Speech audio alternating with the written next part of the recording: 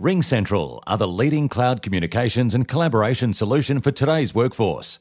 RingCentral integrates your team messaging, video meetings and business phone into one application, so your team can do more together from anywhere. For a free trial, visit ringcentral.com.au. RingCentral, communications reimagined.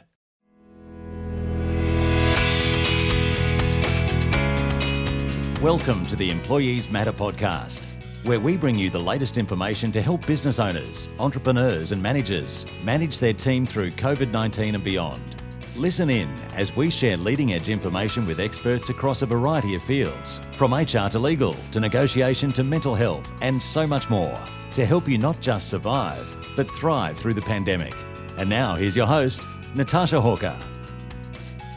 Darren Murphy is the Managing Director of Core Integrity, a specialist integrity risk consulting firm that works with corporate, government and professional sporting organisations to help protect their people, reputation and bottom line.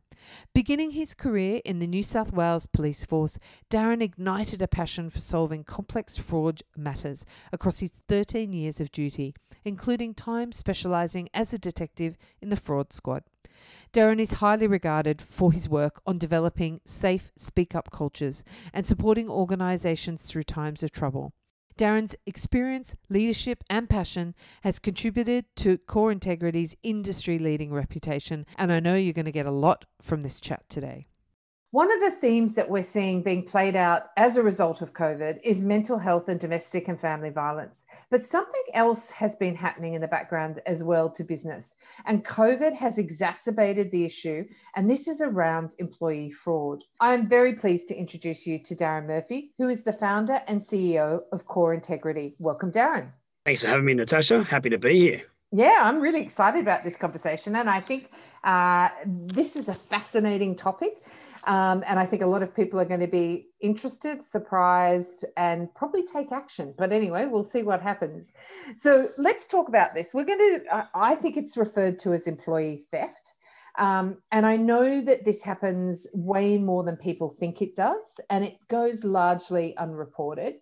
I expect that a lot of business owners and managers might be checking their bank accounts a little bit more carefully after listening to this. But before we get into all of that, how did you end up where you are today? That is a good question. I left high school and for some unknown reason, I decided to join the New South Wales Police Force. Never thought about it in my life. Don't know where it came from. It was a harebrained idea at the time.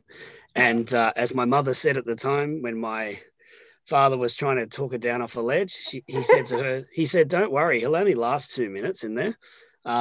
I joined the police. I thought I'd do 3 years and become a stockbroker. So I was 19. I thought I'd be out by 22. Yeah. Lo and behold, I did 13 years. Wow. And you sort of ended up in stockbroking in a roundabout way. That'll become apparent, as Sure. you're chatting. So what made you start your business, Core Integrity? Well, after I left the police, I gravitated back towards this line of work. I'd spent time in the police as a detective for about 10 years, worked in the Fraud Squad for a number of years, and I just took a liking to this whole notion that you're calling is employee fraud. Commonly, we just call it internal fraud. Mm-hmm. And I really just like that whole psyche of good people that do the wrong thing. And unlike, traditional criminals, fraudsters are people who are like you and I, and through things that we'll discuss in this discussion, they go bad. So I sort of had an interest in that. And then I was very fortunate to get a job at Commonwealth Bank, where I worked there for around 6 or 7 years. And I was in charge of the investigations team for a good portion of that time. So that led me on to then thinking, right, I want to take this to the next level now. And really it's driven by a purpose of just wanting to help organizations do the right thing and really to combat those, in fraud and misconduct things that are happening, and which particularly now that we're seeing through the Me Too movement and all the other things going on, just conduct as a topic is a hot topic. You're absolutely right. And I think one of the interesting things is, and again, we'll come to this in more detail, but how unreported it is. And I think this has been going on since the dawn of time. It's just we didn't really know about it. So let's get into specifics. What type of work do you do? So when we get into the meat and potatoes of it, we do a few things, but one of the main things we do is we implement and design whistleblower programs for organizations. And that's a topic that we're really passionate about. And really it's around something you just touched on, which is we want to help organizations create safe speak up culture. So when you look at all these issues we're hearing about today, They're because at some point in time, someone didn't feel safe to report that issue when it occurred. So that's one thing we do. So we work with companies of all sizes to help them create those safe speak up cultures. And then on the backside of that, we do a lot of investigations. So looking at fraud, corruption, and employee misconduct things. Mm-hmm. And then a whole smattering of other services, training for those kind of things, building capability with leaders and managers and organizations to understand obligations around whistleblowing, to understand what fraud looks like and how to detect it, those kind of things. Because I think that the training has largely not happened in that space. If I think back, because my career started in banking and finance, and I think towards the end where I did some gigs, even as a contractor, we'd occasionally get a little bit of online training, what's fraud and why is it important and what signs should you look after. But when my career started back in the late 80s, I hate to say, I don't remember any training about fraud. And we were dealing with millions of dollars. Literally, I was working in dealing rooms where we were trading millions of dollars of fixed interest and semi-government bonds. So, yeah, it's interesting. Yeah, I think you're right about the training. I mean, one thing I've noticed in the last few years is, LMS systems or online learning, they've been all the rage for ages, right? And they're a good cost equation for companies. But I've noticed, particularly in the last 12 months, but even a little bit longer, that there's a bit of a slow trend coming back to the importance of face-to-face training. Oh. And I'm a big proponent of that as well. And I can talk a bit about some of the training we do in a moment. But I think it's a real balance for organizations. Like at the big end of town, it's more common for them to do training, right? But if you're a Commonwealth Bank, for example, and you've got 52,000 people, very, very hard to deploy training to 52,000 people. So that's why online has a big role to play there. But then when you're a smaller organization, it's a lot easier to deploy training. But I think you're right. It's training is largely not utilized to the extent it should be. So what do you love about what you do and what frustrates you? So as cliched as it sounds, I really love it when we're called upon by a client to come in and help them in the middle of a crisis or a situation. We can get in there alongside of them. We don't have the emotional connection to what they're going through, but we can provide them that sort of help and guidance in what are sometimes complex and, sensitive situations, and just really being that sort of, sounding board to give them some advice and some direction and help them respond. So I love that part. But the part that I really get frustrated about is when organizations think it's more expensive and more difficult than it really is to either do the right thing in terms of responding to an issue, or they don't take the measures and steps they need to actually prevent things from happening in their business. That really frustrates me. I mean, it's the old adage of you ask for $10,000 to do something proactively and they say no, but then when a crisis happens, they can happily find $300,000 to respond. Yeah, to investigate. Now, we're going to get into that in more detail, but I do want to just quickly go back and reflect. What did you learn about yourself in the police force, and what have you learned about yourself as a business owner? Oh, they're good questions. So back to why I joined the police, I still don't know why I joined. And I don't believe in karma and fate and all those kind of things, but I learned that I have a strong justice driver. And I'm not a big, tough, burly guy, but I found that I've got quite a strong personality. I'm quite resilient. So it's like, the moons aligned to draw me into a role where I could, be that guiding light or help people out in a crisis. That's what I learned through my time in the police, particularly, which is I'm cool and calm and collected in a crisis. And I can help people make some good decisions. The person you want around. What about as a business owner? Because it's completely different in some way. Well, yeah, it is. So I've always had an entrepreneurial flair, like most people. I started a lemonade stand when I was 7 and, I started and failed a few businesses along the way. So I've always wanted to be in business. But the challenge for all business people is it's one thing to be good as a technician and to do the doing, whether you're a lawyer, an investigator, a HR person. It's a different kettle of fish to be an entrepreneur or a business owner, and particularly to be a leader and to set the right tone, which we'll talk about, and run an organization and think strategically and tactically. So that's been a big area of growth for me in the last, 5 years. I think that's one of the things I love about being a business owner. And I say from a HR perspective, when people say, oh, I'd like to work with you, I go, actually, you really don't, because I talk about HR up at this level now. I'm much more broader. My team are infinitely better at this than I am now. So it's really interesting. And I love the breadth of business and building something that's growing and evolving. So well, that's actually a really good point. Like that's the thing that drives me is I like building and creating and those kind of things and helping. I actually get a bit bored doing the doing. But the beauty of that is if you're smart about it and you grow and evolve, there are far smarter people around than me. And I surround myself with people who are really good technicians and do the doing and have far better attention to detail than I have. Yeah. But I'm better at sort of managing and creating and providing strategic direction and advice. Let's talk about statistics. What are the types of internal fraud, if I'm to use your language, or employee theft, which is, I think, about how some small to medium businesses think about it? Yeah, sure. So there's, at a broad level, there's asset misappropriation, which is the most common one, right? So I know everyone loves statistics, and I'll use a few facts and figures throughout this chat as well. But, the most common type of fraud committed by an employee is asset misappropriation. So that's things like stealing cash, misappropriating resources of the business, stealing stock, all those kind of things, the really hands-on things that you can do in a business to do the wrong thing. But funnily enough, even though it's the most common one, it actually has the lowest loss amount on average. Right. So if you think about you working in a store or a retail outfit, you can't steal necessarily $4 million worth of stock, right? No. That's pretty hard. Next one's corruption. So they're schemes between internal and external parties where, bribery, corruption, conflict of interest with suppliers, those kind of things. That's a really common one. And funnily enough, that sort of sits in the mid-range around how frequently it occurs, but also the losses. Okay. And it requires a degree of sophistication and cooperation with multiple people, just like running a conspiracy to be a drug dealer or something else. You need a whole bunch of people motivated to do the wrong thing and to keep their mouth shut. And then at the pointy end is, and it's the least common, but it's the most impactful in terms of its dollar loss, is financial statement fraud. So that's where people are involved in falsifying financial records, particularly if you look at, you remember back in the old days, Enron, falsifying, sales, minimizing losses, committing financial statement fraud against shareholders in the stock market at the really big end, but even just committing fraud where you're hiding losses, creating fake invoices and all those kind of things to present a better picture than what's really going on. Wow. And and it occurs to me with that last one in particular, you need a bit of nous to be able to do that. There's a little bit of skill, I imagine, to be able to do that effectively.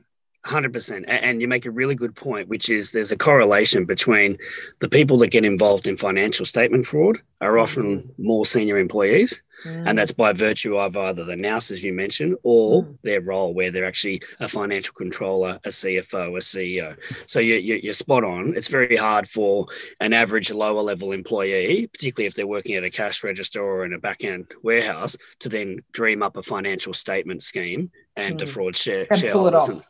That's right. Yeah. Wow. And is there any sort of time frames that these are normally going for? We've talked about the three types before they get caught out or something goes wrong. Is there sort of a standard length of crime spree? Look, it varies, but there's a global body called the Association of Certified Fraud Examiners, and they do a report every 2 years called the Report to the Nations. And they've got really, really good data, and they've been doing it since about 2008. And what's they track, and I think they've surveyed on average about 2,500 organizations every year. And that talks about everything around the kinds of internal fraud, how long, how much, what are the red flags, all that stuff. So in terms of the duration, the current average for an internal fraud is around 14 months. Before it's detected, according to those statistics. Obviously, that'll vary business to business, and a lot of factors go into that. Interestingly, it's come down in the last sort of 4 years from about 18 months, 20 months down to 14 months. Is that because our systems are getting more clever, or? Good question. So you're right on the money. So I think it's a range of things, right? It's improved internal controls in certain organizations. Increased community expectations around, what is acceptable or not acceptable conduct, and then reporting those things and creating safe speak up environments. If you look in the Australian context, there's been new whistleblower legislation come out in the last couple of years. So that's probably giving rise to people feeling more confident to speak up and report issues. So all these factors come together to be able to drive that number down. And the stats show that it is coming down. So we're going to go into whistleblowers a bit later, but tell me what impact is COVID having? So it is definitely having an impact. Fraud's on the rise, particularly employee fraud. Also externally, I know we're not talking about that, but things like cyber scams and business email compromises, fraud is on the rise. And at its simplest level, it's because it's driven by people being under financial duress, people losing their jobs, organisations losing customers, and all those pressures come together where there's more people looking to take advantage of the system, and even the ACFE, who I mentioned before, quite smartly responded very quickly during COVID last year, and they did a range of quick surveys throughout the year. I think they did one in May, then one in September, one in December, and consistently throughout the whole year, they showed that all their respondents are seeing an increase of fraud in 2020. So it went up to about 79% of respondents had seen fraud, and about 95 are predicting that trend will increase in 2021. Oh, so if you think it was over, it isn't. So how frequent is it? Is it every business that's going to experience it? What are the stats around that? I think it's a lot more frequent than people really give credit to it. But then understanding whether it's happening to you comes down to a whole lot of factors around the maturity of your business and your processes, right? So for very small businesses, they just don't have controls in place. They don't really have any training. They don't know necessarily what's going on. And for those organizations, they may not even know they've been a victim of a fraud. No. Right. Then you got the large end of town where, they'll become aware, but by that time it's already several hundreds of thousands, if not millions of dollars. So it's more prevalent than you might think. Some of the global stats, they estimate that on average, organizations lose around 5% of their revenue through fraud. Wow. That's a lot. Yep. That is a lot. Imagine what that would do to your profit line. And look, it doesn't surprise me when you say that. When I think about, we've been in business coming up for 10 years this year, and we've had a number of clients who have admitted to me over the years that they have experienced employee fraud. One particular case I remember, it was small business owner growing rapidly. Her friend was running payroll. Her friend was siphoning off the payroll to the tune of $1.8 million. And she just never saw it coming. They were part of the same sort of ethnic community. So there was complications around that, and they were best buddies, and but was never reported to the police. No, so you asked me earlier what frustrates me. That really frustrates me. And we can talk forever about why, but the number one reason why people don't report things to the police is because they're worried about the brand and reputation impact to their business, right? And I know we're a bit off topic here, but then the problem with that is you're kicking the can down the road for another day. So if you don't take action on that and report it, as we know, lots of people rely on things like background screening checks or employment checks. Now, if I don't have a criminal record because I stole $400,000 and you didn't report me to the police, then when I go to apply for my next job, what's going to happen with my employment check? I'm going to be fine. And, particularly in banking and whatnot, they've done a lot of work in the last, 5 to 10 years to really strengthen the way they take action on fraud and report it to the police. ASIC's taken a keen interest in that, and it's really come along leaps and bounds. But you go back to small businesses or medium businesses, they don't want the reputational hit on the first instance, but they also don't have the capability and the resources to progress a police investigation, because that means you've got to do an internal investigation first. You potentially then got to have lawyers involved to help you with any litigation. And it's a costly exercise. And look, they can have a long tail, right? Like I've got matters going at court that go back 5-6 years. Wow. Right. So I can understand as a small business, you think, I just don't need the headaches. I just want to move on. That's right.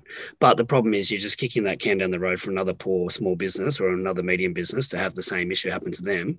And it's a toxic mix for small businesses because you've got low levels of capability. You need every dollar you're making. And then when a fraud, like you just mentioned, of $1.2 million, that can knock you out. That can be game over. Exactly. And so back on the individual that does it, are they typically reoffenders? Is it like that there is it's more likely that they're going to reoffend than not reoffend? It's a hard one, right? So I think fraudsters, from a profile perspective, are very different to other criminals or other people that commit crime. That's what I'm thinking. Have you heard of the fraud triangle before? No. Tell us about that. Okay, so the fraud triangle is one of my favorite things.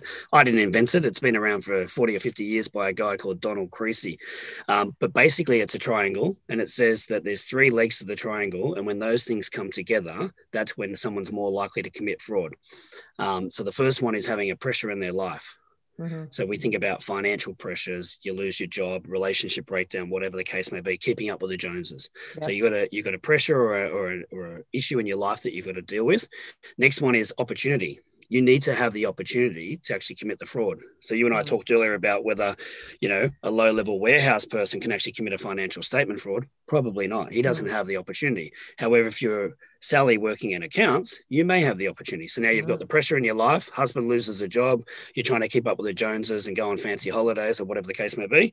You've now got opportunity where by virtue of your role, you can actually do things in your role. And then the last leg is justification or rationalization. And that's sort of the last secret sauce that comes together where you rationalize your conduct. And the kind of things that people do to rationalize their conduct is they say things like, I deserve it. Yeah. I've been looked over for promotion. The company owes me. Things like, I'll just take it this once and I'll pay it back. Yeah. All those kind of things come together and create this perfect storm where your average person who is not really a criminal in terms of our everyday stereotype now becomes a fraudster. So let's talk about the typical profile of that internal fraudster. I have heard some statistics, so I'm going to be interested to see whether you say the same thing. But what does the typical profile of an employee thief or fraudster look like? Well, let's start off with this one. Who do you think commits more fraud internally, male or females? All right, I'm going to go male. Yep, and why? More financial pressure, more opportunity, and there's probably the rationalization to use your triangle there. Oh, you're good, I tell you. Yeah, so you're definitely right. 72% of fraud offences internally are committed by males, so 28% by females. The median loss for those males, do you think it's higher or lower? I think it's probably higher. It is higher. So men commit more fraud, and when they do it, they do it bigger. And that's a gambling instinct. it's the gambling. It's the risk taking. It's the keeping up with the Joneses. Yeah, men are typically a higher risk profile as a generalization than females. Yeah. I had heard that your highest risk role is and sorry for all those finance managers and CFOs out there, but it's typically a male between about 35 and 45 who's a CFO or a finance manager. Yeah, you're not wrong. So the older the employee, there's a couple other factors that come into play here, right? So you've got male and female, you've got the risk profile of the individuals and all those things happening in their life, right? But also additionally is their role that they play in the organization and tenure. So the older the employee, 55 plus is the category of males that commit the most amount of fraud losses, right? Now that comes back to things like they've been around longer, they know what they're doing. Or trusted. Yep, they're trusted. They've got high levels of delegated authority, right? So a 55-year-old who might be an executive general manager at the bank could have $500,000 delegated authority, whereas a manager has $10,000. Okay. And they're also in roles where they can actually perpetrate the fraud. Okay. And then tenure is another one. So the longer you've been with an organization, the more you know what the ins and outs are of the processes. How to work the system. That's right. That's fascinating. So there's no set profile, but there's some of the statistics and factors that come into play where you go, okay, if I've got someone in the role for a longer period of time, and that's why organizations talk about rotating people out of roles. Yep. They talk about having controls like segregation of duties, reviewing delegated authority, all those good things. It's to combat those issues around. Right. So let's just define those two, because I know what delegated authority is, but give me a definition of delegated authority and an example of segregation of duties. Okay, so I'm not a finance person, but in plain terms, it's where when we're talking about the delegated authority, it's what level of financial authority I have to sign off on expenses, invoices, and other things. So particularly in big corporate, based on roles, they will have various levels. So you might be a senior manager and have a $10,000 limit, which means when it goes over that, you're not able to process it through the SAP system or whatever system they're using, and it has to have a manager go to the next level. And that goes all the way through to a CEO level. And the CEO could have an unlimited delegation. He or she might have $1 million. It just varies on the organization, their risk profile, and the parameters they put in place. But that's what delegated authority means. And the other one was what we talked about then? The segregation. What was the other one we talked about? Segregation of duties. Right. So, so that's an internal control mechanism where what you do is you make sure that the person initiating a payment, for example, can't be also the person approving the payment. Now, in small to medium businesses, that just, we all initiate how many times have we been given, the boss's credit card to go and buy lunch for people that, That's right.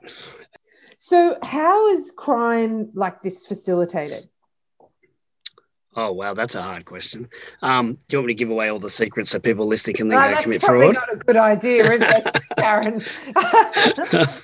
Look, I think in its simplest terms, we've touched on it before, but if you've got poor internal controls, and I'm really now speaking to small to medium enterprises, right? It's we never preach to them and say you've got to have all the controls of a big bank or a BHP or something like that. That's not realistic, right? But there is a range of things you can do. But in terms of how people commit those frauds or that internal fraud, it's as simple as things like creating false invoices, right? Manipulating documents, intercepting emails, and changing things. So common fraud schemes by an employee are things like ghost employees, ghost suppliers. Supplier fraud is a big one around creating fake supplier invoices or receiving an invoice from a supplier and manipulating the BSB and account details. This is probably one of the most common things that an average person can do quite easily.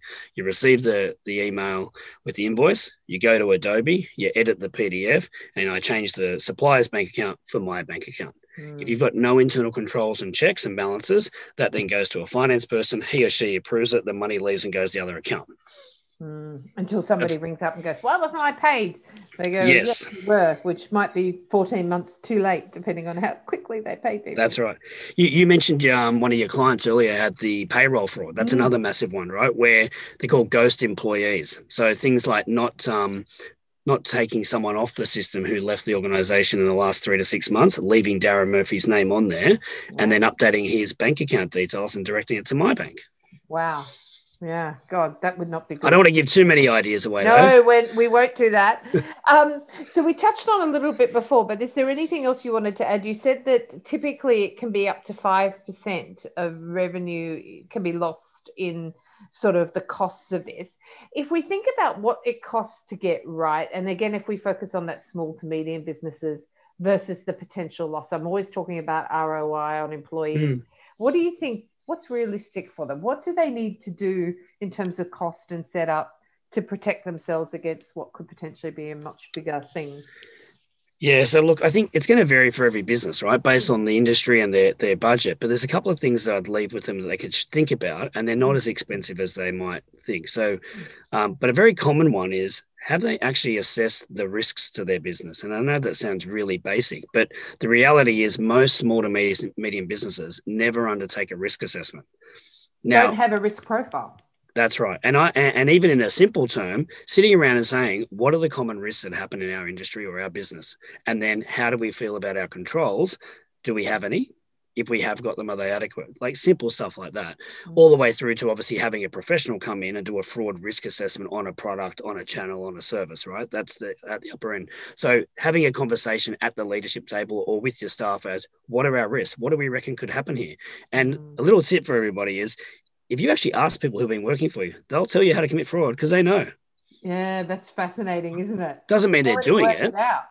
Yeah, well, they know. Like, look, anyone can work in any business and go, well, actually, what I would do. And you say to someone, what would you do? Yeah. Right. So that's one thing around assessing and understanding your risks and trying to put some measures in place. And naturally, they've got to be fit for purpose. But for a business that's turning over, say, $10, $15 million or more, for a very cost-effective price point, they can come in and mitigate some of those risks and do an assessment. The other one is putting in some basic controls, right? So things like not letting somebody in finance initiate payroll, make changes to payroll, and then do the payment, segregating those duties, right? Some of those key risks around suppliers and payroll, I'd be looking, if I was a business owner, at going, right, have we got proper processes in place to set up a new supplier? What if the supplier contacts us and changes details? What process do we have in place for that? Are we ringing the supplier and checking and verifying that those bank account details are correct? There is a range of simple things you can do to try and combat that. Yeah. That is amazing. Yeah. And then look, then we get into things around tone from the top and culture and expectations and all those nice topics, which are 100%, really valuable. But, if you're going to target just a small to medium business, there's a few practical things they can do there. So I've heard the term forensic accountant. What does a forensic accountant do in these circumstances? Well, I'm not a forensic accountant, but they do a forensic review. So a very detailed review using accounting expertise to go through financial statements and financial transactions. They reconstruct accounts. They look at the flow of monies in and out of accounts. They look at the way things are posted to GL or group ledger accounts and all those fancy things, which is a reason why I never became an accountant. Yes, and why you outsource that work. That's right. And, God love accountants. They're a unique, special breed of people. And my father-in-law is an accountant by trade, so I shouldn't speak too ill of them. But they've got really good financial literacy, right? So if you have a large-scale financial fraud, you need someone who can look into the ledger and the debits and credits and all that kind of stuff. The other thing is forensic technology, which is a big thing. Tell me that. So you got forensic accounting, which is a real deep dive on those financial statement frauds we talked about. But another massive thing that we do all the time and is becoming a lot more popular is using forensic technology to uncover issues. So we grab big swaths of data out of your system and analyze structured and unstructured data. So emails, copies of phones, tablets, computers, hard drives, share drives, all that kind of stuff. It can all now be forensically examined. You can look at metadata of when documents were created. So in a fraud investigation, bread and butter for us is to look at when the email was sent, who initiated the email, have any of the properties been changed, who else was involved, looking at the documents that were created. And I won't name any names, but people do silly things, such as I might be interviewing you and asking you for evidence of an invoice for a supplier fraud, and you'll then supply it to me the next day and go, here you go, Darren, here's what you asked for. As simple as looking at the properties of the document, I can see when you created it, on which machine, and in whose name. And if you're trying to tell me that's an invoice from created 3 years ago, that just doesn't stack up.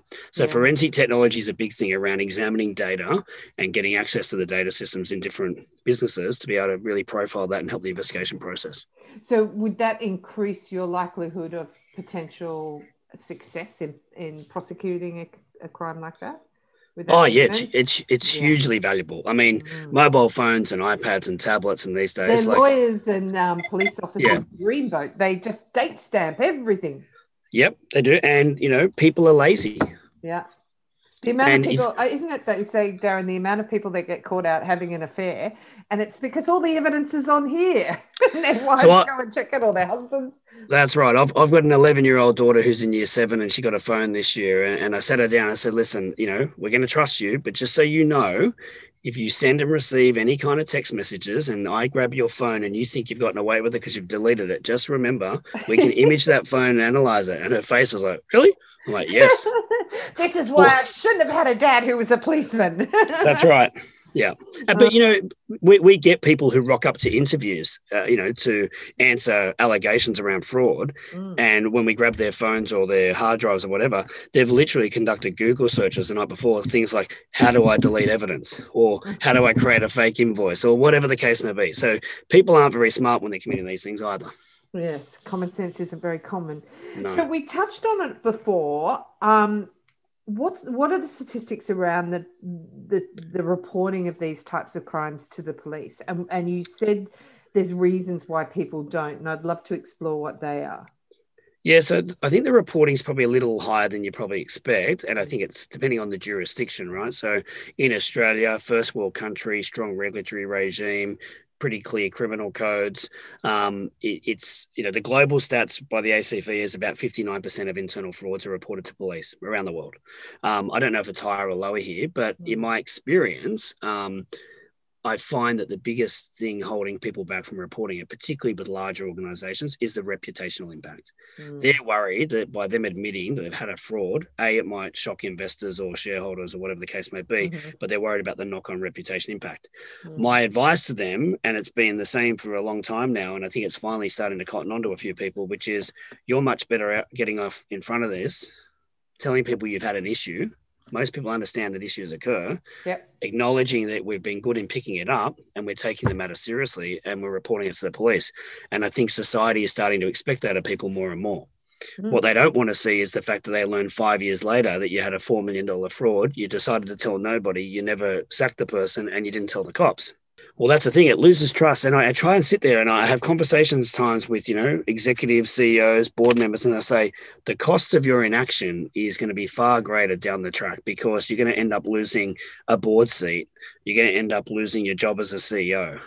You're much better off taking control of the issue now and recognizing and admitting, we had something go on. That happens in business. We have a risk appetite statement. We've got controls in place. They're not perfect. And when things do go wrong, we detect it early and we take action. We learn from it, which is That's exactly right. what you want them to be doing. Yeah.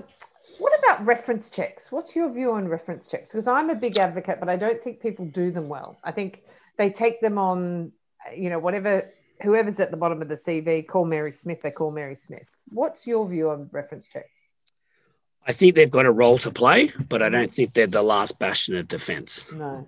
When it comes to fraud and risk and all those good topics, you need a layered defense, right? So my view is, the way that you post a job ad and talk about your culture is one input.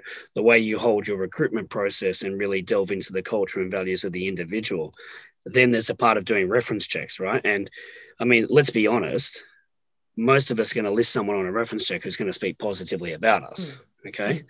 Sure, you get people doing it occasionally who haven't thought that through. So unless you're asking really, really good questions, and that's another thing, I don't think people ask good questions. I'm constantly saying to people, you're asking the wrong question. I think reference checks have a role to play, and I think they're a tick the box exercise sometimes. And I think employment screening and background checks also have a role to play. But as we know from this conversation, if you're not reporting people to the police who have committed fraud, then they're not going to rock up with a criminal record and therefore be detected on the next background screening check. So I think the guidance to people is do it, but recognize it's not a fail-safe option. What's your advice to, let's do the victims, whether they be male or female, that feel that they have either been sexually harassed or worse in the workplace and have never spoken about it? And then what's your advice for an employer now in this environment where people are angry and people are more likely to maybe raise something that you weren't expecting? I think first and foremost, when it comes to people that have been a victim of a crime or any kind of harassment or other kind of issue, I mean, it's a hugely personal choice for that individual as to whether they report or not. I think, unfortunately, in the media, that gets lost. I'm a bit of a critic when it comes to the media. I think they over-sensationalize things. They're highly politicized, and they will drum up interest and push a narrative just to suit a political outcome. So that's my first view. I think it's an individual's choice as to whether they want to report something, because it's their mental well-being. It's their issue. I think the guidance for them is to give them support and realize if you don't report it, that's your choice. But unfortunately, you leave limited options for either the organisation or the police, if it's a criminal matter, to actually take any action. And unfortunately, there you expose more people to that risk moving forward. But once again, it's a personal choice. I would never sit back and criticise a male or a female for not reporting a serious sexual assault. I mean, it's their choice. They just have to understand, though, that when they don't report it, they're letting that person get away with it and potentially impacting other people. On the organisation side of things, I mean, I don't think it can get any clearer. I think community speaking loud and clear. But I still see examples of executives and others not getting it right, which is you've got an obligation when you learn of some kind of serious misconduct or criminal matter to look into it. Now, the tricky part comes into whether you've got a willing complainant or a willing victim. But there are still circumstances where if you're aware of the issue, and even without the employee participating in the process, that you can conduct an independent investigation. So I think each one needs to be judged on its merit. But what absolutely must happen is that you're able to say, we have a zero tolerance on this. When we're aware of an issue, we're prepared to listen. We're prepared to not to pass any judgment on the victim or the complainant and keep an open mind. Equally, we're going to uphold procedural fairness and natural justice to the respondent. That gets lost in the media these days. You're guilty before being charged. And then, as an organisation, I call it the Daily Telegraph test for those that live in Sydney, which is when this comes to light in 3 years' time, can you as a CEO or a board acquit yourselves adequately in saying, yes, you know what, it got reported to us. We looked into it. We took the right action, which was A, B, and C. We kept an open mind. We followed all these processes and we investigated. Or are you going to be left wanting where you said, yeah, it was in the too hard basket, or I covered it up, or I just didn't want to know about it, or we didn't have enough information. No, that's really helpful. Thank you, because I think a lot of people are grappling with that at the moment. And it's, as we've seen, it's a highly emotive issue, and people are struggling with that. Yeah, I mean, just to add, I've got some strong views on it, and it can be boiled down to two key areas. we just absolutely have to do a better job in government and in sport and in society and in businesses to create safe speak up cultures. 100%. There's just no other way. We've got to make it easy for people to speak up without fear of being judged, victimized, demonized, or fired. Fired, whatever the case may be. So I think the legislation for whistleblowing a good start a couple of years ago. I think we've got a long way to go. And I think a lot of the issues you're seeing now are historical things coming out from a previous era. Fine. The next one is we've got to build better capability and processes in organizations to actually respond to issues. Unfortunately, back to the whole thing about why people don't report frauds to the police because they're worried about their reputation. Sometimes executives and boards get a bit nervous and they are staring down the barrel of a right decision and they go left or right and do the wrong thing because they're scared of the outcome. They're better off just owning it and going, you know, I've got an obligation here both to the victim or the complainant, plus to the respondent, plus to our other employees and our culture, and to shareholders, to regulators and the community to do the right thing. So the two things for me are getting people to speak up is coming from a cultural perspective, making it safe and easy and supporting that from the tone from the top. And then when something is reported, you've got to take action in the right way at an appropriate amount of, oversight. Follow due process. So I want to talk quickly about that speak up culture, because you've mentioned that a couple of times, and that ability to make it easy for people to make a complaint, because most people often, I've heard senior execs say, well, nobody told me. If I'd known, I would have done something about it. Yes. So let's explore the speak up culture. Why don't we speak up? What is the process that enables that? And what's the benefits for business if they do? So I think in today's day and age and today's climate, you've got to provide multiple pathways for people to speak up. I don't think it's good enough anymore just to say, oh, well, they know they can go to their manager or we've got an email address. I think the analogy I use for clients all the time is you need a range of options, and it's like a tradesman having multiple tools on his tool belt. Yep. Right? And you then empower the individual to use the tool they need at the right time. And everybody's different. And every issue is different. So I'm in one scenario, I might be totally comfortable going to my manager and having a conversation. And that's the right approach. Another time, I'm perfectly within my rights to go and enact a grievance process under that policy. Other times, I might need to go to an externally managed hotline and be a whistleblower or just speak up that way. So I think the first thing we can do is actually recognize as organizations that we need to create multiple pathways for people to speak up. I see a lot of organizations, and this is a funny thing, right? Like I find this is just crazy. They don't want to spend 10, 20 grand or whatever it is on an externally managed hotline because of the cost, but they're willing to have people not speak up because they can't internally, or they're willing to run afoul of whistleblower legislations and balls up the way they manage something, or because they want to save a few bucks and create an extra pathway for people to speak up. I just find it crazy. But then they turn around and talk about their tone from the top and their culture, which are just empty words because they're not actually putting anything in place to support it. So I think there's that, multiple pathways is one thing. And I touched on it before. You've then got to build capability, right? Yeah. So you've got to train people in the organization to what to look for and what to expect from a standards and a behavior perspective. So we go to fraud, and we haven't touched on this, is what are the common red flags that you should look out for in other people's behavior? Let's talk about that, because that's one of my questions. Yeah. So you need to empower people and build capability to go, this is what fraud is, or this is what bullying is, or this is what sexual harassment is. And if you see that, these are some of the signs. And when you see it, this is what you do. And it sounds really basic when I say it, but a lot of organizations, unless it's the top end of town, aren't doing this. So we call it appropriate workplace behavior training. And we're always banging on to our clients. You need to do this because it sets the tone, talks about code of conduct, talks about sexual harassment, talks about what bullying is, what it isn't. And obviously that last round around, what is performance management, what isn't it? And then, what to do if you've got a problem. But it should be standard. Every business should be doing that at least once a year to provide that framework for people to get some help. Yeah, I mean, look, I won't mention the client, but we've got a large multinational client that does every 2 years, they call us and say it's time to roll out the fraud awareness training again. And they're serious about it, right? And they're a really good organization. They're a very well-known brand, and they're fair income, that's my little term, about their culture. And when those senior managers and directors and leaders come to it, and like we will do 20 sessions and touch 400 of their senior people, right? They're valuable 3-hour sessions where we're in there re-educating what the latest trends are around fraud, like the stuff I shared with you today, how it's changed in the last couple of years since we last saw you. And we do some, case studies and whatever else and role plays. But the biggest value out of that is, apart from just building their knowledge, they start talking to each other in those sessions, and they start sharing stories, and you'd be amazed what comes out. Oh, wow, that behavior is similar to what we saw over here. And from an organizational point of view, we share those insights back to the people we're working with, and they get so many nuggets of gold out of it. So that's when it's done really well, right? Other end of the scale, we respond to issues for organizations repeatedly. And I said, hey, why don't we do some training on this? No, we don't want to spend any money on it. But I'm like, you've just spent $80,000 doing an investigation, and you don't want to spend 10 grand for a training session or whatever the money is. Prevention is always better than cure. Always better than cure. So does a business have an obligation to report to police?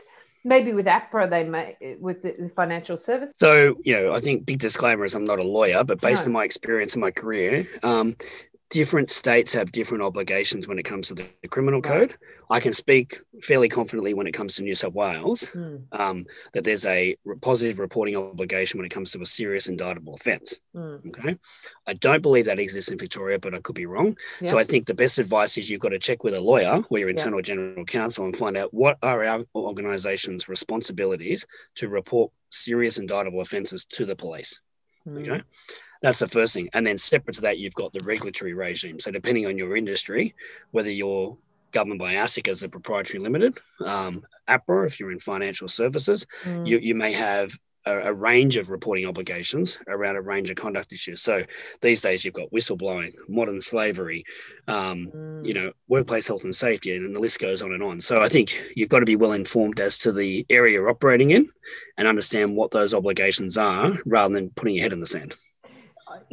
I've just done my Australian Company Directors course, and it occurs to me every board should be meeting with you to understand what their obligations are, because risk is such a major part of it. And I just think, to your point, is it's changing all the time and people need to be across it. Yeah, well, thanks for the kind words. Appreciate it. And you're right, though. It's a complex topic that's changing all the time. And it requires more than just me. It requires a multiple number of specialists to provide that board with advice, right? So my sweet spot might be whistleblowing, fraud investigations, but it's not modern slavery, for example, right?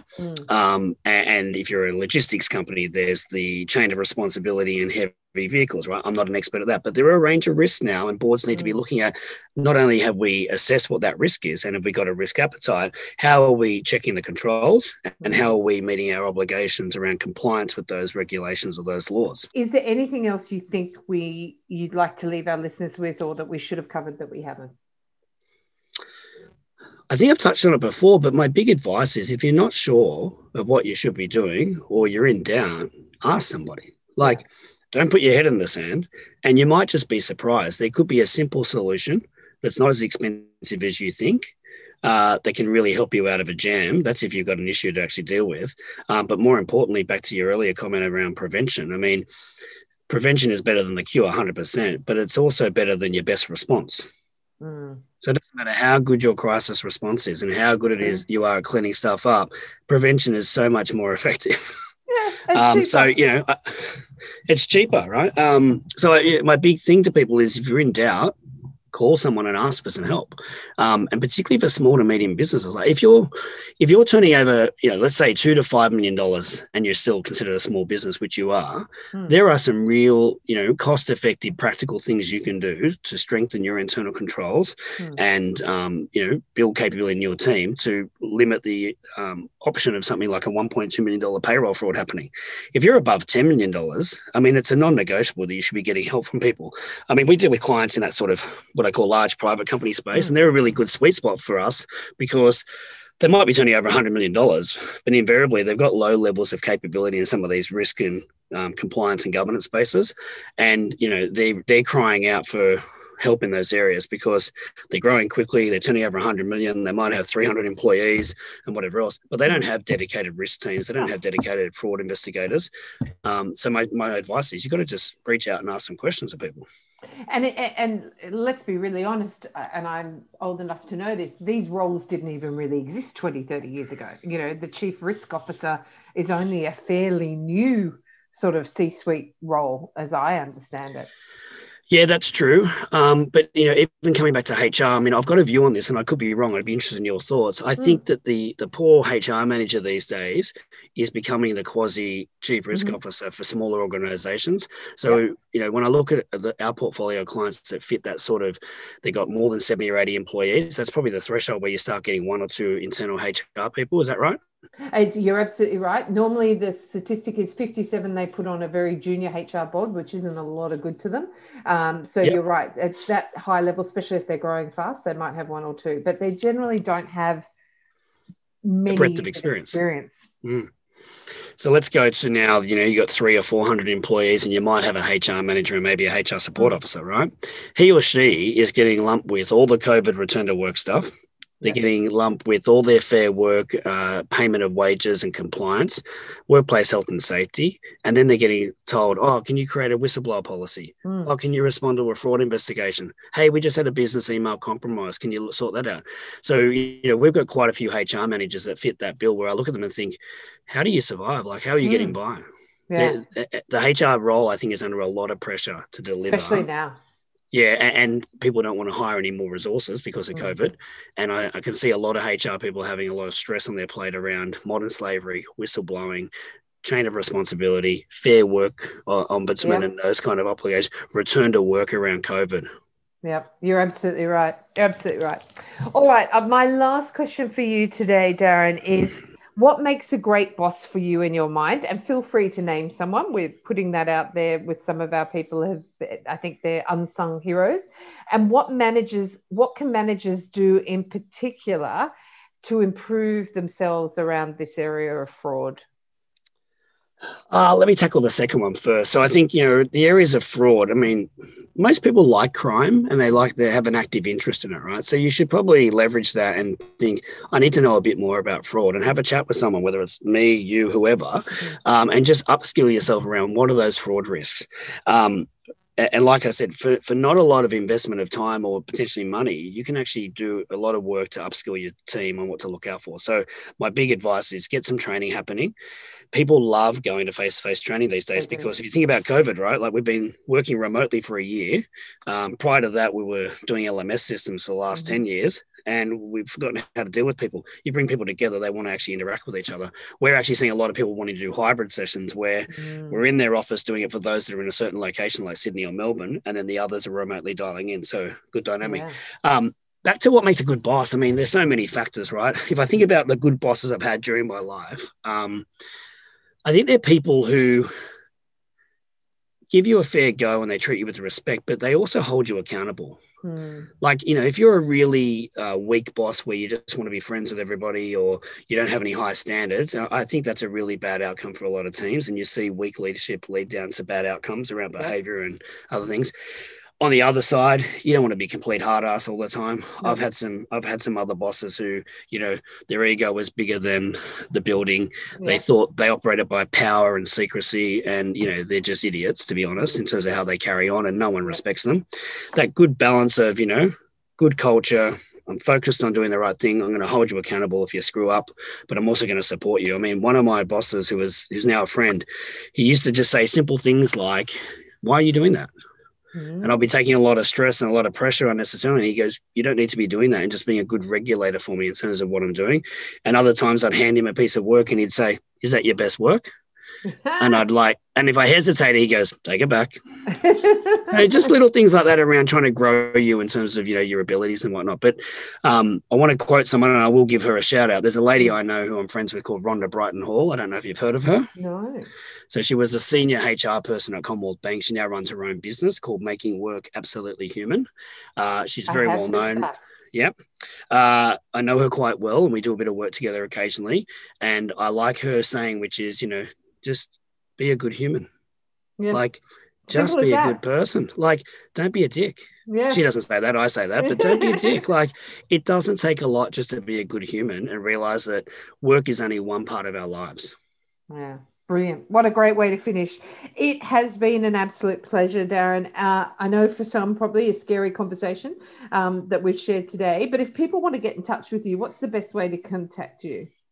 So I'd say go to our website, which is coreintegrity.com.au, and just reach out to us. I'm also on LinkedIn. It's very easy to find me on LinkedIn. Send me a direct message. And, we really genuinely like to help people do the right thing. And we walk the talk, and we also do a lot of stuff for free for people. I'm happy. I've got a personal mission, which is I want to be known as someone who can be called upon to help people out in a time of crisis. And I don't have to monetize that all the time. So they can ring me, ask me a question, and I'll happily answer it. If I'm not the right person, I'll connect them to somebody else. Fantastic. That's brilliant. Thank you for your time and for sharing your wisdom with us this afternoon. That's been brilliant. My pleasure, and thanks for having me. It's been a great chat. It has been great. I've really enjoyed it. And if you've enjoyed this interview, you're also going to enjoy an interview that we've done with Esther on how to hire the best you can afford and how to avoid hiring someone who might steal from you, which we've spoken about at length with Darren today. Thanks for listening, and remember to subscribe, or better still, tell your friends and family about the Employees Matter podcast. I'm Natasha Hawker, and remember, your employees really do matter. I hope that you've enjoyed today's episode of Employees Matter podcast with Natasha Hawker. For episode notes and other resources, please visit employeematters.com.au/podcast. While you're there, you might like to subscribe for future episodes so you can continue to thrive during the COVID-19 crisis. Please be sure to share this and other episodes with your friends, team, and business network. This podcast was proudly brought to you by Ring Central.